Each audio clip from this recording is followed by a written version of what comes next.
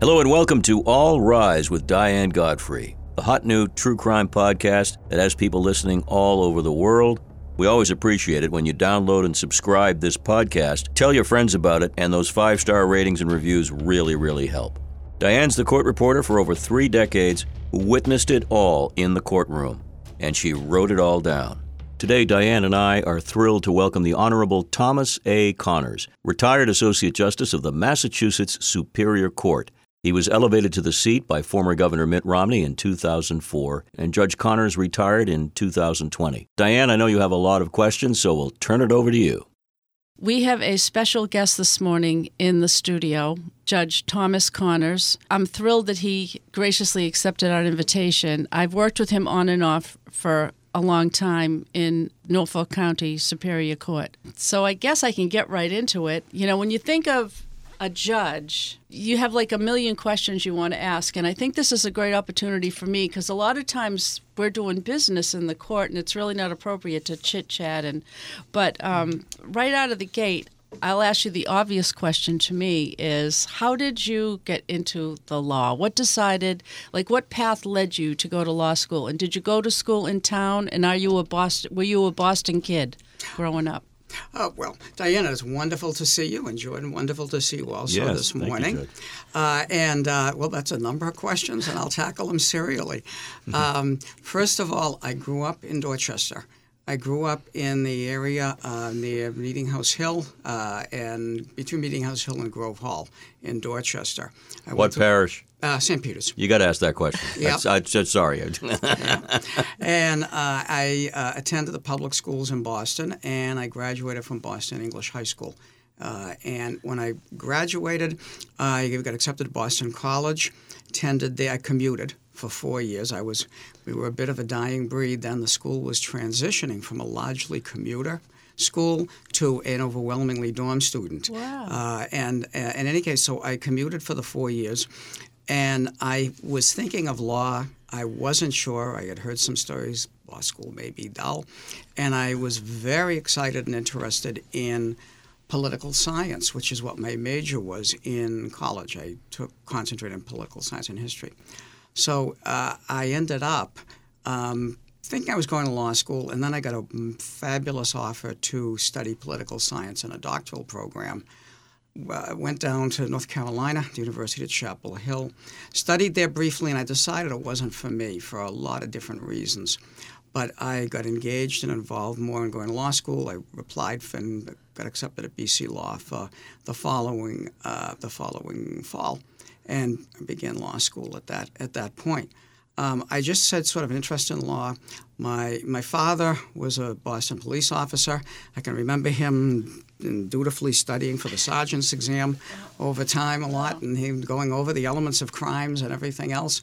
And I just kind of got interested a bit in law, and like everybody else, people watch Perry Mason and that sort of thing, and it orients them. It orients them towards that. Plus, I was terrible at math, not very good at science. Seemed like a good path to take. Well, that's great. When you got out of law school, did you head in the civil or the criminal arena? Because there are two different sides of law. There certainly are. And I will tell you, I sort of stumbled almost accidentally into the criminal side, predominantly. And I opened my own practice. I opened a practice in Dorchester. I shared space for a number of years with a lawyer I had gone to high school with. And I just did a general practice, but I began doing criminal cases in the local courts, Dorchester, South Boston, and Roxbury. And I just found I really, really enjoyed it. The factor in criminal cases that to me makes them so fascinating is you can take the smallest case.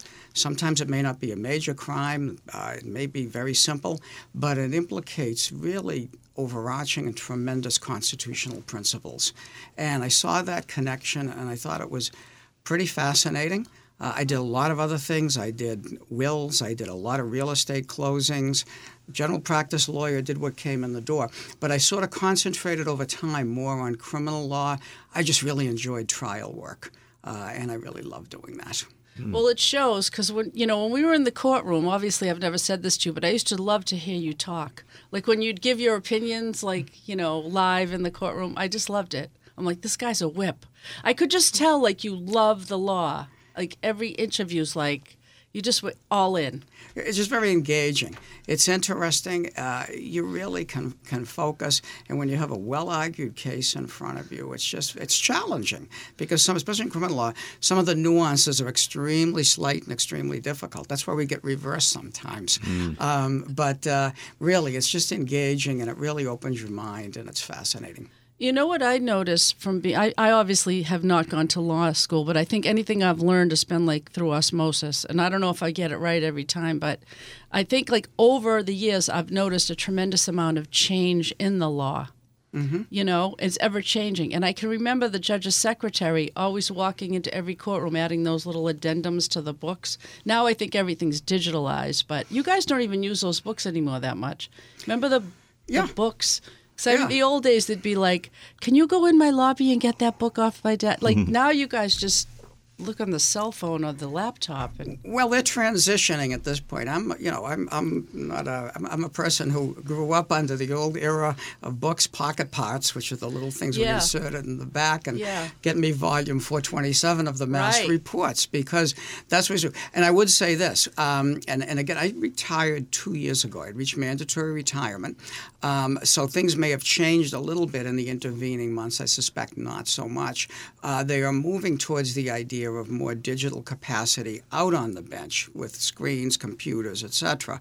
And of course, the pandemic and Zoom issues accelerated that. Yes. But during the time that I was on the bench, we were still, for example, if I wanted to look up something while I was out there or somebody cited a case to me, I would be going to the reports. You'll remember in our first session in Dedham, we had the large bookcase behind us, and we were frequently plucking books off of there. And as we went along, researching as we went. Yeah, I saw that less and less as the years went on. Then the lawyer would have their cell phone. All of a sudden, it was okay to have a cell phone in the courtroom. Yeah. You know? But it exponentially moved things forward.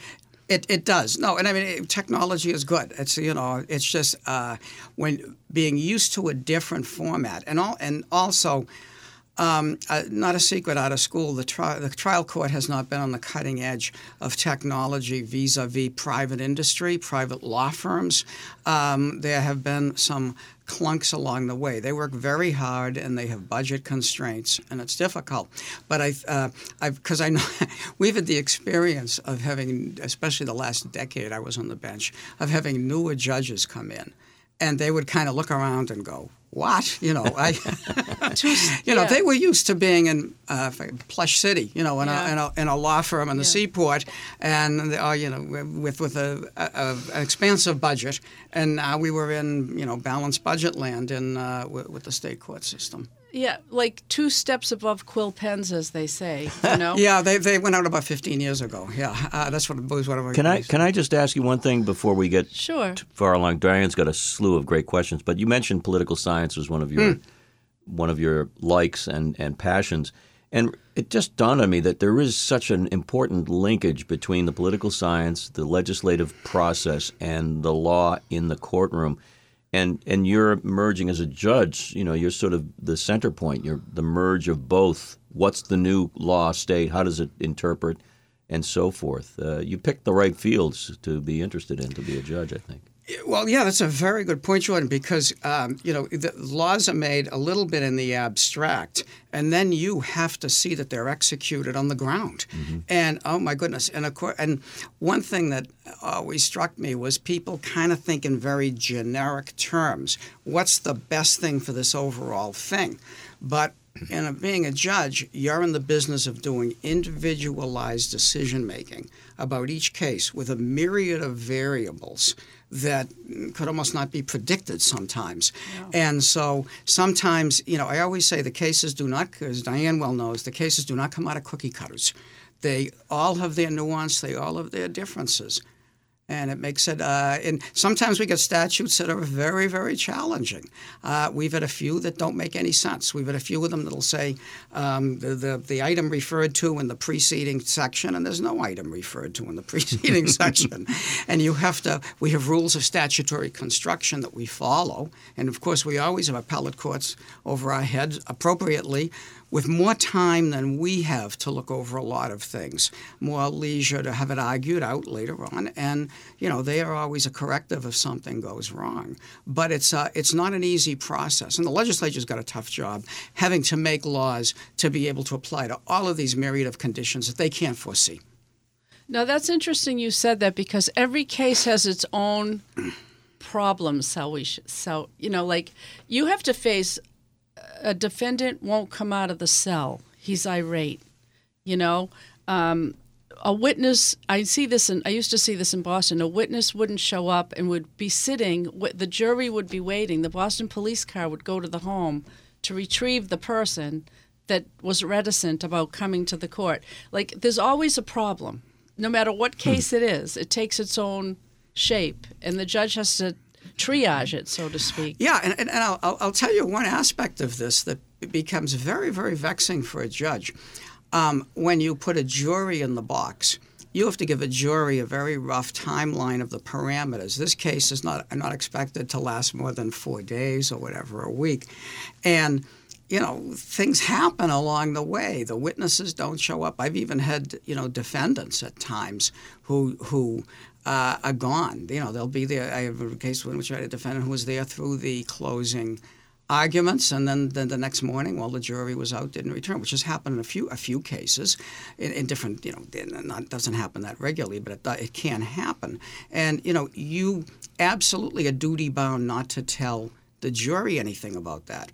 We also have had some logistical bumps. Now, this is one, Diane, I'm sure you're familiar with. The van isn't here yet, Judge. Because the issue that comes up is a jury is not supposed to be told that the defendant's in custody. Right. And so if some issue comes up and the local sheriff has some problem has come up with the person at that jail, or they have enemies, totally could be a legitimate issue arose, they park the person 2 counties away, and then they have to be there on time. And so you do everything you can. We were very lucky. We had a terrific chief court officer in Norfolk, and Patricia Bellotti, and she did great work.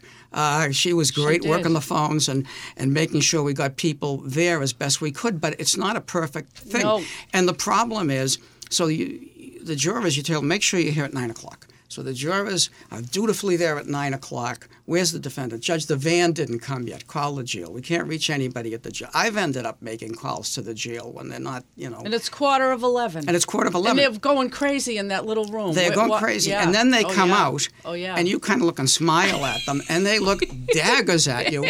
And the problem is that it's really a very anxiety-producing thing, I would have to say, as a judge. Because that's the one time that really bothered me a lot, because I'm thinking, what are they thinking? They're thinking the judge has been hanging out in his lobby, he's been drinking coffee, doing God knows what.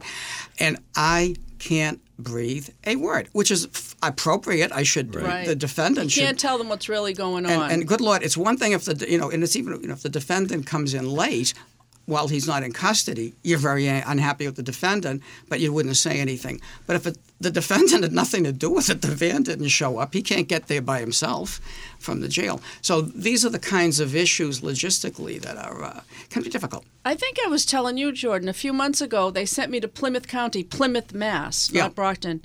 We set up, we're waiting to impanel. The van from Plymouth, a mile down the street, inadvertently drove the defendant to Worcester. Oh, my goodness. You're right. I remember that. Think about that.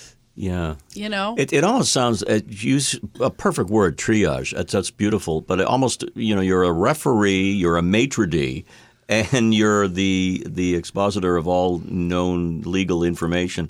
It's a lot of pressure on a judge. And not suggesting that you're not up to it, but there is pressure. We're benefited, and we're very fortunate that the staff is very good. For example, as Diane knows, in Norfolk, where I sat, we had absolutely marvelous clerks. Mary Hickey. Mary Hickey is the best public servant I have ever encountered in my life. The first assistant to Walter Timilty. Yes. The clerk.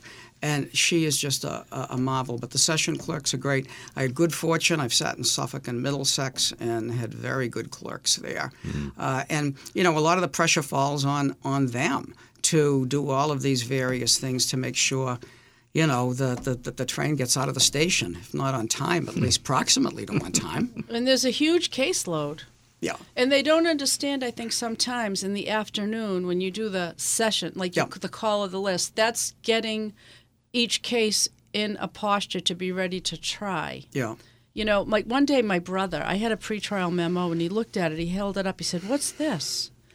He said, "I just thought you showed up to court on the day you had your case." I said, "Are you kidding me?" And there are so many steps and things. Like, I look at those fat books in every courtroom. There's a Rules of Criminal Procedure, and there's a book, Rules of Civil Procedure. And I tell friends they're like a recipe book, like a cookbook. You have to open it to what you're doing and follow each step, or it won't come out right. And you have to comply by a certain date. That's the only way I can analogize it to people. But there's a lot. Like, to me, when someone gets indicted, the day they get indicted and the day they go to trial looks really different. The case has morphed, and there's been motions and things have been thrown out, and, you know, all kinds of... They always say, why does it take so long for it to get to trial? But many things happen in that 1.5 to 2 years before the trial date. Yeah, and I would have to say this, the biggest single thing that's changed. See, I started practicing in 1977. So I've seen a world of change between the time I started practicing in 77 and the time that I retired from the bench in late 2020. And during that span, maybe one of the biggest single changes, especially on the criminal side, was the advent of scientific evidence, which has slowed down the process considerably. I mean, I can recall when DNA was a new process in the court system in terms of testing of evidence. And it started off, this would be used, murder cases. And now, you know, it's done, the blood tracings on a knife, it's sent out for DNA. Both sides are entitled to inspect the DNA, but think about how much that front ends a lot of delay into the trial. Because there's a motion to have it first it has to be examined by the government, and it comes back, yes, it's a positive match for someone. Frequently there's a motion to have some DNA taken from a defendant or a potential suspect. That testing process follows through, and then after that, the defense is entitled to potentially have their expert look at it also. So these are things that have elongated that process before you get to trial. That's Dober-Lanigan, right? Wasn't that the... Yeah, Dober and Lanigan was a little tweak on all of that. That had to do with testing methods that people were a little shaky on. We found over time that there are certain types of testing that had the patina, the kind of image of being scientific and super accurate. They were a little more interpretive. For example, fingerprints have been in that category. And so there's been a very sharp look at all of these various processes to see whether or not they are scientifically verifiable and to test their accuracy. Another one, for example, is dental bite marks. That was one that, coming out of the gate, they thought it looked very good, and there have been a lot more questions raised about it. Tire marks. Remember the tire track thing? They used to do that. Yeah, like my cousin Vinny. Absolutely. But, you know, I just think, to me, from what I see from juries, they always want now scientific evidence. I don't know if it's the overwhelming amount of TV shows like CSI and all that. They want that ironclad, and then people that are being exonerated for crimes they didn't commit, they want that DNA stamp of approval before they give the guilty. To me, that's what I see. Yeah, well, it's you know, some cases may simply not have any scientific evidence for a lot of different reasons. But you know, you touched on something that's very important, which is, you know, it is important to preserve the evidence in cases because we have had such advances on DNA that a number of these exonerations have happened because methods of testing were not available earlier, and it is just absolutely so important that evidence be preserved and be preserved safely. If there are any advances, it can be tested. It can be tested in the future. Well, I'm going to segue into something else, another area now that I'm dying to talk about.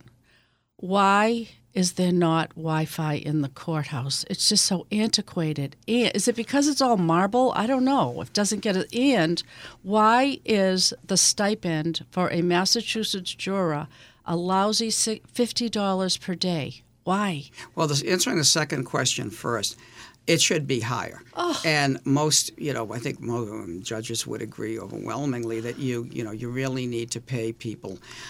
We deal with a state budget. Obviously, we're not in, we have no control over how much people are paid. The legislature decrees it, and basically that's it. We do have the ability in a hardship case to order more. If there's a hardship issue, it's potentially possible, but it's not. The process is somewhat difficult. In essence, we're looking at the $50 across the board, and it makes it harder in selecting a jury. Yes. People claim hardship. We always hear from self-employed people who say, "I'm not," and that definitely. And you want to make sure you don't skew the jury pool. Right. You don't want the jury, because certain employers are more likely to be forbearant if nobody's ever supposed to take any action against someone for taking jury duty, but some persons would simply be paid for their time, and others it's more difficult. I don't know if you have any thoughts on the Wi-Fi question. Is that a technical question that I have to say, need to ask, or? No, I know that the trial court is very, very concerned that they're about security issues and things like that. I honestly am not sure why it can't be done. It seems to me it's something that is not insurmountable. I would tell you this. The jury commissioner's office began doing a very good practice of asking for feedback from jurors. And it was amazing to me when I got the feedback in Norfolk. It was amazingly positive, especially about our court offices. People couldn't get over how well they were treated. We've had a number of tremendous people involved in the jury pool. We had a longtime person who was there, Maureen, June Kelly, and then June Kelly, and then afterwards Fabulous. Doug Carilli came later and has done a great job for us. And we've had, I don't mean to leave anybody out. No. We've had marvelous people, but the complaints are always no Wi-Fi and why all the junk on the vending machines. Those are the two big complaints I get. I just wanted to ask something that you probably get asked and have been over the past several years. Now that you're retired, you can muse on it too. Misconceptions that people have about the power of the judge, particularly in sentencing. Great question. Just going to ask that. Was it? We think alike because you're the genius. I just siphoned my genius off of you, Diane. I knew you were going to ask that internally. No, there's a lot of political pressure on DAs around the country who are very lax on bail, but that's a different issue. You're the sentencing part of the case, and how much power does the judge, say in Massachusetts, have over that? I guess the best way to answer it is to talk about the format of how sentencing, in a sense, operates. The framework is set again by the legislature. The legislature gives maximum, minimum terms for potential offenses. A lot of them make sense. A few of them don't. For example, we've had a statute in the books for a long time on malicious damage to property. And malicious damage to property has a maximum of 10 years. It's presently, if the value of the damaged property is $2,500, it used to be $250 until not that long ago. While simple assault and battery, which could be a dreadful beating as long as no weapon is used, the max on that is 2.5 years in the House of Correction. So there are some odd, and I'm not throwing mud at the legislature in any way. I'm just saying there are some disparities that make this a little difficult. So a judge has that range of sentences. But add to that the legislature has enacted a number of mandatory sentences that, for example, handguns were the first, a 1-year mandatory minimum for unlicensed possession of a firearm. And lately we've had drug offenses that are ratcheted towards the quantity of the drug that is possessed or trafficked or sold. And so the judge's hands, in one sense, are tied because once the case comes out of the grand jury with an indictment charging X mandatory sentence offense, it is in the hands of the prosecutor whether to reduce that or not. Now, I found the prosecutors and the courts I've sat in have been pretty reasonable. There's a lot of discussion that goes on, and a judge is entitled to weigh in. It's only allowed to go down. It can't go up on the part of the prosecutor. No, once they're indicted, that's the charge. That's the charge. But the prosecutor can ask for for example, if the minimum was, say, a 5-year sentence, but the maximum allowable were 20, the prosecutor can still argue for a 15 or 20-year sentence. Right, gotcha. But the judge has the ability to coax and attempt to persuade. And one thing I found over time is that, especially if you've done a lot of criminal work, I've done a lot of criminal work in the Superior Court, if you've done it either as a prosecutor or a defense lawyer, you have a pretty good background. Experienced prosecutors and experienced defense lawyers tend a lot to look at the cases the same way. They tend to look at them, understand what's sometimes put as the kind of, oversimplistic term, the value of a case, what the sentencing might be. And it kind of moves people a little bit together in terms of the sentencing issue. But the bottom line is the judge has a great amount of authority over what they're permitted to do by the legislature, which may be limited by a floor of a mandatory sentence.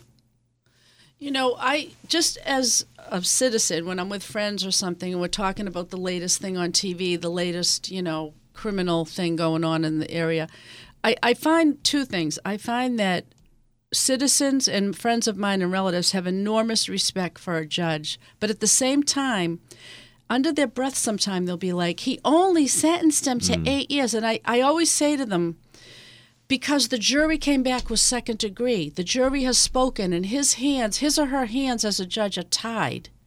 And I try to tell them there's a lot going on before before someone is sentenced. Did they have a previous record? There's all kinds of mitigating factors. Yeah. So that, is a misconception. I know you have a lot of broad powers, but a lot of times you're following what the legislature has said. Right. That's one part of the equation. Yeah. Another part is, wise people have said if you really want to comment on the sentence that's given after a trial, say, you probably should sit in and listen to the trial. In other words, if you just know so-and-so was convicted of such and such an offense, you don't know all of those background factors. You don't know about potential mitigation or potential aggravation, for that matter, that comes out for the facts of the case as it's been tried. And, those are things that the public, I think needs to recognize. At the same time, though, I have to say, I think it's very important to have transparency in sentencing. Sometimes you will have a case where there's a problem with the case. A victim may be very reluctant to come in and testify. A victim may weigh in and say they don't want to go through the ordeal of a trial. Yep. And so it may end up, judge imposes sentence of appears to be low to people on a particular crime, and people are very upset and unhappy. It's difficult, but I think it's very important for the court to articulate to the extent it can on the record what the mitigating and aggravating factors are that are leading you to that sentence. I'd say that with a couple of caveats. There may be cases where, for example, a prosecutor may make a recommendation for a sentence that appears to be a lower one because a person could be cooperating. And that's something you don't really want to necessarily broadcast. And so a case may go, for a lower sentence with the prosecutor's agreement, simply in some cases, because there may be cooperation. Now that's something where transparency obviously may be more of an issue or more of a problem. But generally, I think it's important. It's important not just that we give what is a fair sentence, but that we appear to be giving a fair sentence for public confidence and trust to the extent we can. Now, that's something else I'd like to touch upon, and Jordan and I have talked about this a lot. At the close of a case, when there is a sentencing hearing, the victim witness, the impact statements that are given, and those are riveting. Yeah. Now, when did they... I remember those going on for a long time, but they didn't always have that option. They didn't. It's statutorily victims are entitled to be heard at sentence. And that was not the common practice when I started quite a while ago. It is now. Those are extremely difficult sometimes and extremely emotional, as I know you've seen on so many occasions. And I mean, I've seen cases, fortunately not in my courtroom, but I've seen cases where there can actually be attacks and physical violence sometimes because the emotion is so close to the surface. And, having tried as a lawyer, having tried murder cases, you know how raw everyone's emotions are at that point in time. Everyone's on pins and needles as the jury's coming back. What's the verdict going to be? And then when you get to the sentencing, the loss is so profound for the victims. It just is very difficult. And a judge has to be so careful. You will feel in a way you have to set the parties at a particular almost stage managing it in a sense. Which sounds cold, but you have to make sure you keep order and that people, emotionally it's so hard for people. But I would say this: I've seen such eloquence from victims addressing cases, people who sustained loss, and you have trouble as a judge just keeping it composed. Isn't it unbelievable? So half the time they cry through it. I can't understand what they're saying. I'm trying to get the words down. I'm like, oh dear God, because they're really crying. But I know that you always say, please address your comments to me, not the defendant. And sometimes they'll turn to the defendant, and anyway they'll. But I've seen mothers in Boston forgive the person that murdered. Yeah. You've seen that too. Yeah. Yeah, but I would say this on this issue, and I think a lot has to do with people's expectations. Sentencing is supposed to be imposing some punishment on the person for the various reasons. We have deterrence, rehabilitation, incapacitation, all these different reasons that sentencing occurs. The person is going to be sentenced. The victim is absolutely allowed to be heard. Now, often, as you know, very often the idea is hear from the victim so that the judge can know what kind of sentence to impose.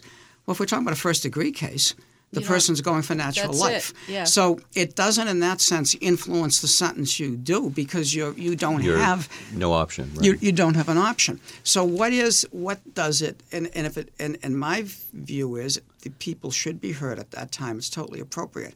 However, my own view is having the victim emotionally confront the defendant at that point in a way that can gin up potential, because the emotions are so real, they're valid, but I want to make sure there is not something in the courtroom that endangers anyone. That's my first priority.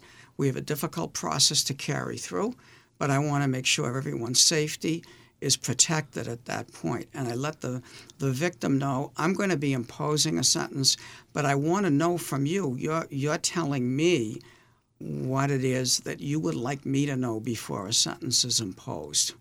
And I try to incorporate what they say into even if it's a mandatory sentence, I'll talk a little about the case, and I will commend the person for their eloquence, which almost invariably happens. Then the moving quality, and to me that's the way that I handle it. The next thing I wanted to touch upon is a misconception that people will always share with me. They think they don't have a right as a citizen to enter a courtroom. I tell them they have as much right to enter that courtroom as the local library. That's right. With a few exceptions. I mean, juvenile court or trade secret, very rare. Extremely. Yeah, but it's the people's court. Can you just touch upon and tell everyone that's listening? They're welcome. Absolutely. There is one carve-out, which is juvenile proceedings, which is delinquency, child custody in the juvenile probate court where the custody may be removed from parents, those types of cases. Everything else are 100% public. We used to, there was a time when the door was closed for jury selection. That's right. And this caused quite a stir, and it was it was ruled that it must be open during jury selection. A lot of it had to do with the limitation of our space and the number of jurors we needed in, and risk that the jurors might hear something during the impanelment process. But it's irrelevant what the factors were that went against it. The law, the constitutional law, is set down by the U.S. Supreme Court, is that the courtroom is open at that time. So people are absolutely entitled to come in. Our system and our process believes that having an open process, availability of the press to be present, availability of the public, that all of that is extremely important. And it's really, really interesting. Like my mother, she's too old now, but she would come in the afternoon and she'd come with her friends and they'd sit in first criminal. Yeah. And, I'd ask the judge if they could sit in that jury box behind me, where I sit, and I'd hear this as they call, you hear, like they were like shocked. And I said, I think I've been like desensitized or something, but they loved it. I can't tell, I would implore anyone that has a little bit of time to just take a walk into one of their local courthouses someday. It's fascinating. No, it absolutely is. And I'd add to that, too, the reaction from jurors. One process I started, I became regional administrative in Norfolk County. And the process that I began doing there was sending out letters. My predecessor had done it, sending letters to jurors who served, thanking them for their service. And I would get feedback sometimes, and it was overwhelmingly positive. People would say how they didn't know much about the justice system. They understand more about it now. They saw how hard people worked to get the trials through. Another thing which I discovered while I was there, and I was embarrassed that I hadn't thought of it earlier, I sent all these letters out to jurors. One day I had somebody come in to see me who had served as a grand juror. The grand jurors served for 3 months. They only served 2 days a week, but they served for 3 months. 3 days a week for 3 months, 2 to 3 days. And the grand juror came in and he told me how it was an enriching experience, how much he enjoyed it. And I'm thinking to myself, if somebody's on a 2-day tort trial, I send them a letter. They're there for all this time. So from that point on, I sent the letters out to the grand jurors. I just want to. I've talked about this in some of our public forum that we've done, and that is, I served on a jury once, a criminal case, very minor case in retrospect, life-changing, judge. And you and I were talking about old movies prior to coming in to start recording. He and I love black and white film. I kept thinking, I feel like Henry Fonda in 12 Angry Men. Literally, because 2 of us out of the jury pool kept us there an extra day because we really fought for what we believed. But I did want to mention this. It was so important, the judge's instructions. And I used to doze off in class, but I paid attention that day. Judge's instructions to the jury, judge's instructions to the courtroom, running the courtroom is, I think, a great skill. I mean, it's an art. If you know your stuff, but you also have to have that commanding presence. Yeah. I once read, I don't mean to sound facetious or anything, but somebody once made a reference to a court and trials as being theater with consequences. I think you're right. I don't mean to say that in any way, but you really have to be conscious of the aspects of running a courtroom, how things need to go. Again, everybody's safety is paramount, especially in criminal matters or things with a lot of emotion. But you have people, you have jurors coming in and out. You have to protect the jurors from information or something that they shouldn't be exposed to. Right. There may be a myriad of different things, and people's emotions, again, are raw. So there's a lot to the job that involves just being alert, at all times and kind of being as cognizant as you can. And it's great to have a good staff. The staff will, tell you, Judge, this would be, and that's absolutely marvelous. I'll give you a great example of this. And years ago, I was in another county, not Norfolk, where they had a policy where they did not confiscate. They allowed people to bring weapons, police, whatever, to bring weapons into the courthouse. Generally, a number of courts don't allow that, and I think, in my mind, that's much the better practice. And we have checked in at the door. We have a whole system for that. But I had a fellow who was on trial for an armed robbery, and he was facing some serious time if he were going to be convicted. He had discharged a number of his lawyers and now was representing himself. And so we were about to start the trial, and the fellow was there. And, of course, you can't have anyone in shackles or anything like that. We had the court officers, and he was at the defendant's bench. And my court officer said to me right away, Judge, don't forget, we allow officers, could there be officers testifying in the trial, to bring in firearms. We don't take the firearms. He said, when he approaches the witness to show them a document, please, he could wrestle. bear that in mind. Yeah. And something that had not dawned on me. And the court officer, she was right on top of it. And so I told him, I said, this is the ground rule. I said, if you would like, and that wouldn't happen a lot, they'd be approaching to show, but it could.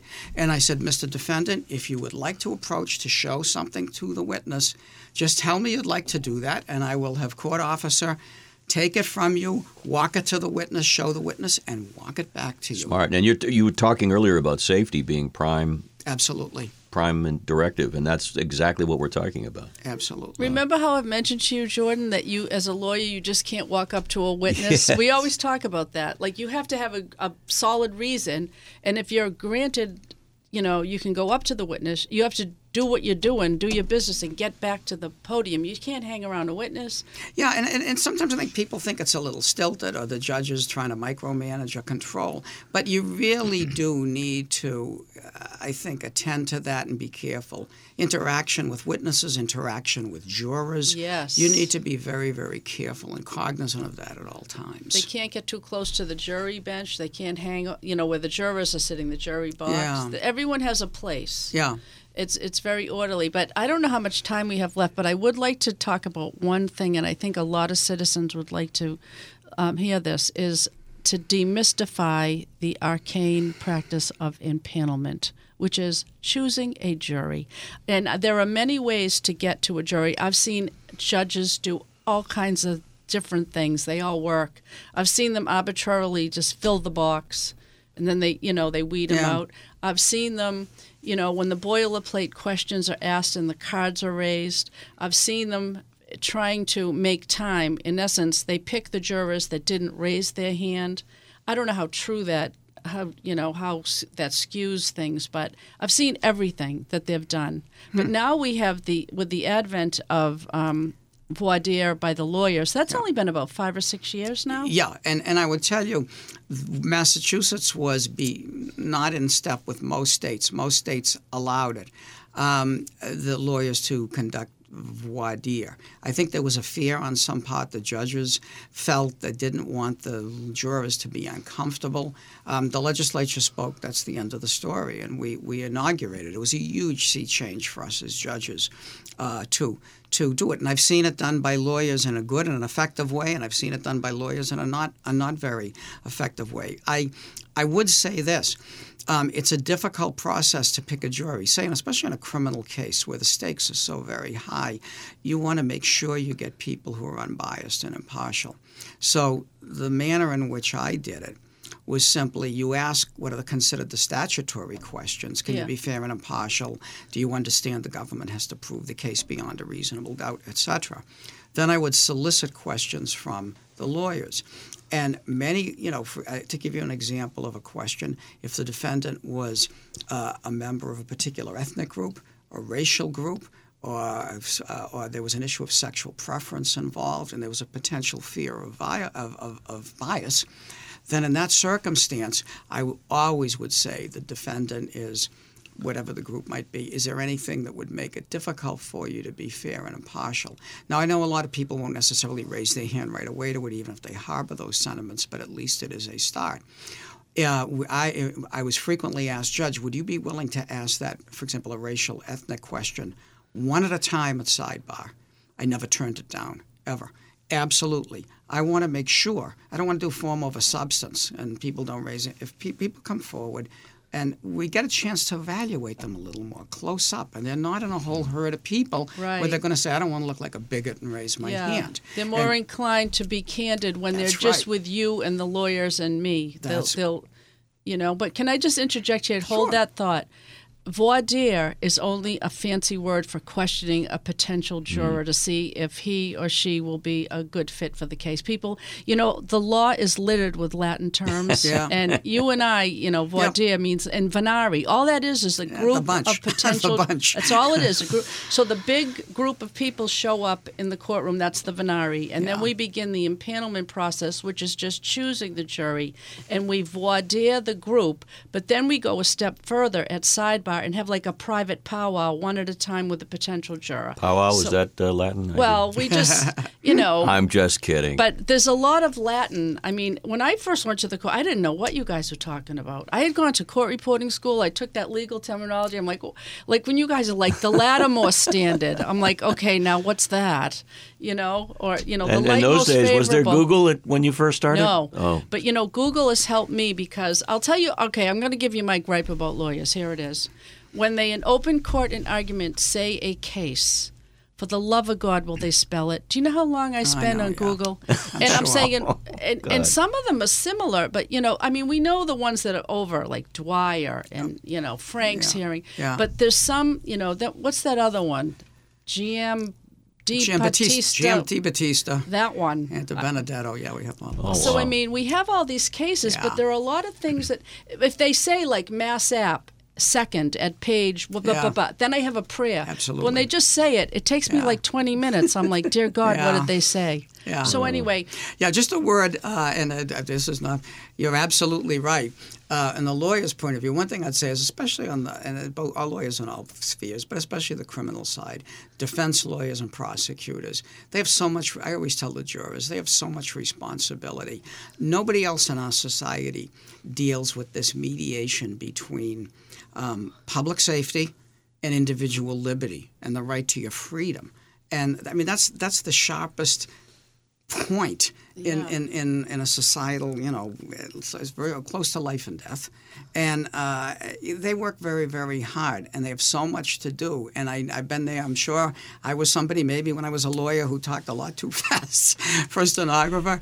But I'm saying that they you know, it's such a stressful thing to be in. But you're absolutely right. And one thing I found helpful was I would have stenographers come up to me and say, you know, could you tell me what that word was you said? And, you know, that's You're fine. one of those nice judges that Diane loves. That's why you're here. Right, Diane? Yes, absolutely. Not everyone is as sweet as Judge Connors. I shouldn't put you on the spot. I have one question before we wrap up, and we have to wrap up because it's been a terrific interview. And I don't know, I don't want to ask this with any specific answer in mind, but have there been occasions when you've sat on the bench, say in a criminal trial, when the case is brought back, the jury has decided, and then your mouth drops and you say, to yourself, I can't believe they went with that. It looked so, it appeared to be open and shut one way or the other. Has that ever happened? Well, I would say this.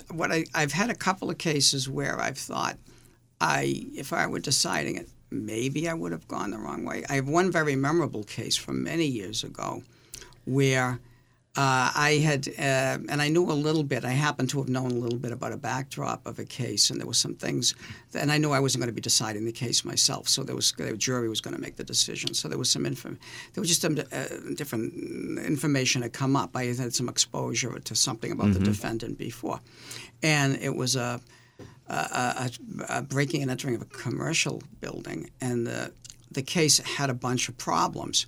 And when we got to the end of it, I thought the case came in fairly not bad, and the jurors acquitted. And I went and I talked to the jurors always when a case ends. And I went into the jury room, and they were so conscientious. They told me what their thought. They told me some of the things. I said, I don't talk about your deliberations, but they just generally. They had asked me some questions about the evidence, and I told them, and there was one particularly glaring thing where a piece of evidence had not been brought in that would have been important, and it wasn't brought in for reasons that made no sense. It had to do with a particular police department and an extreme laxity in their practices. Oh. And all of a sudden, I just looked at it from their eyes, and I said, well, of course. And sometimes I've had juries say to me, Jordan, Judge, did we make the right decision? And I'll say to them, well, of course you did, because you're the jury. That's a great answer. That's the only answer. And that's a sincere answer from everything I've seen. The jury has spoken. You can't invade the province of the jury. Yeah. But, just before we wrap up, if you can just touch on a couple things, like in the impanelment process, peremptories, does it go by causes of action on the civil side, and how many, you get a lot of them, and can you explain what they are, and can you explain that a jury of 12 in the Superior Court, like the alternates, like that Yeah, basically you've allowed peremptories. For example, you're allowed more peremptories on a life felony. You're allowed a certain amount on the criminal side. You're allowed fewer on the civil side. For listeners who might not know, peremptory just means for no cause. It means, as opposed to, for example, if you have somebody who you know there's a reason they shouldn't sit for bias, or they know somebody or whatever else, you can say, Judge, that person should be stricken. And if the judge agrees, you have limitless numbers for cause. Yeah. You don't tend to get a lot, but you theoretically you have a limitless number. You only have this limited number of peremptories. It's highly controversial. In the past, it had been used to eliminate, in some cases, members of particular racial groups, which was abhorrent. Mm-hmm. And the U.S. Supreme Court, in a case called Batson versus Kentucky, got rid of that. And our case was Soers.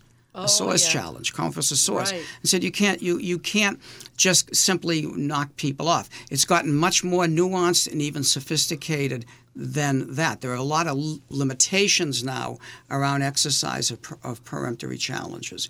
So peremptories you can do for no cause, but it's a little bit limited now. It can be stricken and overruled. I never understood when you will say, I've heard it a lot, not every day, but I do hear it enough. They'll say there's a pattern with one juror. I don't get it. Sure. For example, on a racial issue, for example, let's say that a defendant, let's say that there's a juror who is one of the few members of a particular racial group on the number who is seated. Okay, and so the prosecutor wants, or the defense lawyer wants to challenge that juror. A pattern would normally mean, that there is that they seem to be being stricken. That race or gender or whatever it might be the factor in why they're being stricken. It's very complicated. The SJC, I believe, has even said a pattern can be as one. Few as one. As few as one. I've seen that. Well, so the term pattern may be a little bit valueless in this context. But what happens is this, and I think generally largely if there is a sensitivity of a racial issue in a case, and it appears there are some people of an ethnicity, a gender, or whatever who are being stricken, and it's challenged. I think it's generally a wise idea for the judge probably to ask, okay, proffer your reasons. And it's very complex, but then the lawyer is supposed to show a reason that may not be enough for cause, but is more that the judge can feel that the person is doing it for a valid reason other than that the person's belonging to a particular racial or other group. Now, when you did mention SJC, for those not familiar, it's the Supreme Judicial Court, which is the highest court in this Commonwealth. And we're going to wrap it up, but the last thing, if you can just speak about the alternates and the jury of 12 and why you have extra jurors. Sure. In a criminal case, we need 12 jurors to get through. If it falls below 12 during the course of the trial, unless it is waived by the parties, you have to start all over again. So people feel, well, why would you inconvenience the extras? We never got to hear the case. We never got to sit. And I always tell them it is well worth it because we don't want to start from scratch. That's the reason that we do it. The foreperson is picked, and then the remaining persons, they're chosen at random. We used to the drum. Remember the drum? It looks like you're playing bingo on Saturday night. Yeah, I had one in my house. My father would pull out the bingo. It isn't an odd relic, but we use the drum, and the people are called out at random who may be the alternates. And they have a tough job because, for example, if a deliberation runs 3 days or 4 days, which happens, they're off by themselves. The alternates. They're sequestered, but they're just in a room by themselves. And so they hear the case, but they don't get to deliberate unless they're put in as... a deliberating juror has to stop. And if the deliberating juror goes out, we have to tell the jurors, they could have been out of 3 days. We have to tell them, start from scratch. And there's a good reason for that, because otherwise it could be a fait accompli. The 12th person could come in and they could say, we got it. We already made the decision on this one. So that's what we want to guard against. So that's why we tell them start from the beginning. Jordan, anything else? Any last thoughts? No, the only thought I would say is there's so much to the law that really works. As broken as the system is, it's the best system on earth. As Churchill sort of said about democracy. Absolutely. There's so many reasons to have safeguards and to have justice equal. Yeah. And you're obviously a terrific spokesperson for that, so thank you very much. Thank you. I enjoyed it very much. Thank you for coming by, Your Honor. All right. Wish you all the best. Thank you. Before we close the courtroom door on this podcast, we remind you that All Rise with Diane Godfrey is available on all podcast platforms. We invite you to subscribe, download, rate, and review this podcast. You've been listening to All Rise with Diane Godfrey. True stories from inside the courthouse from the lady who wrote everything down. Case dismissed.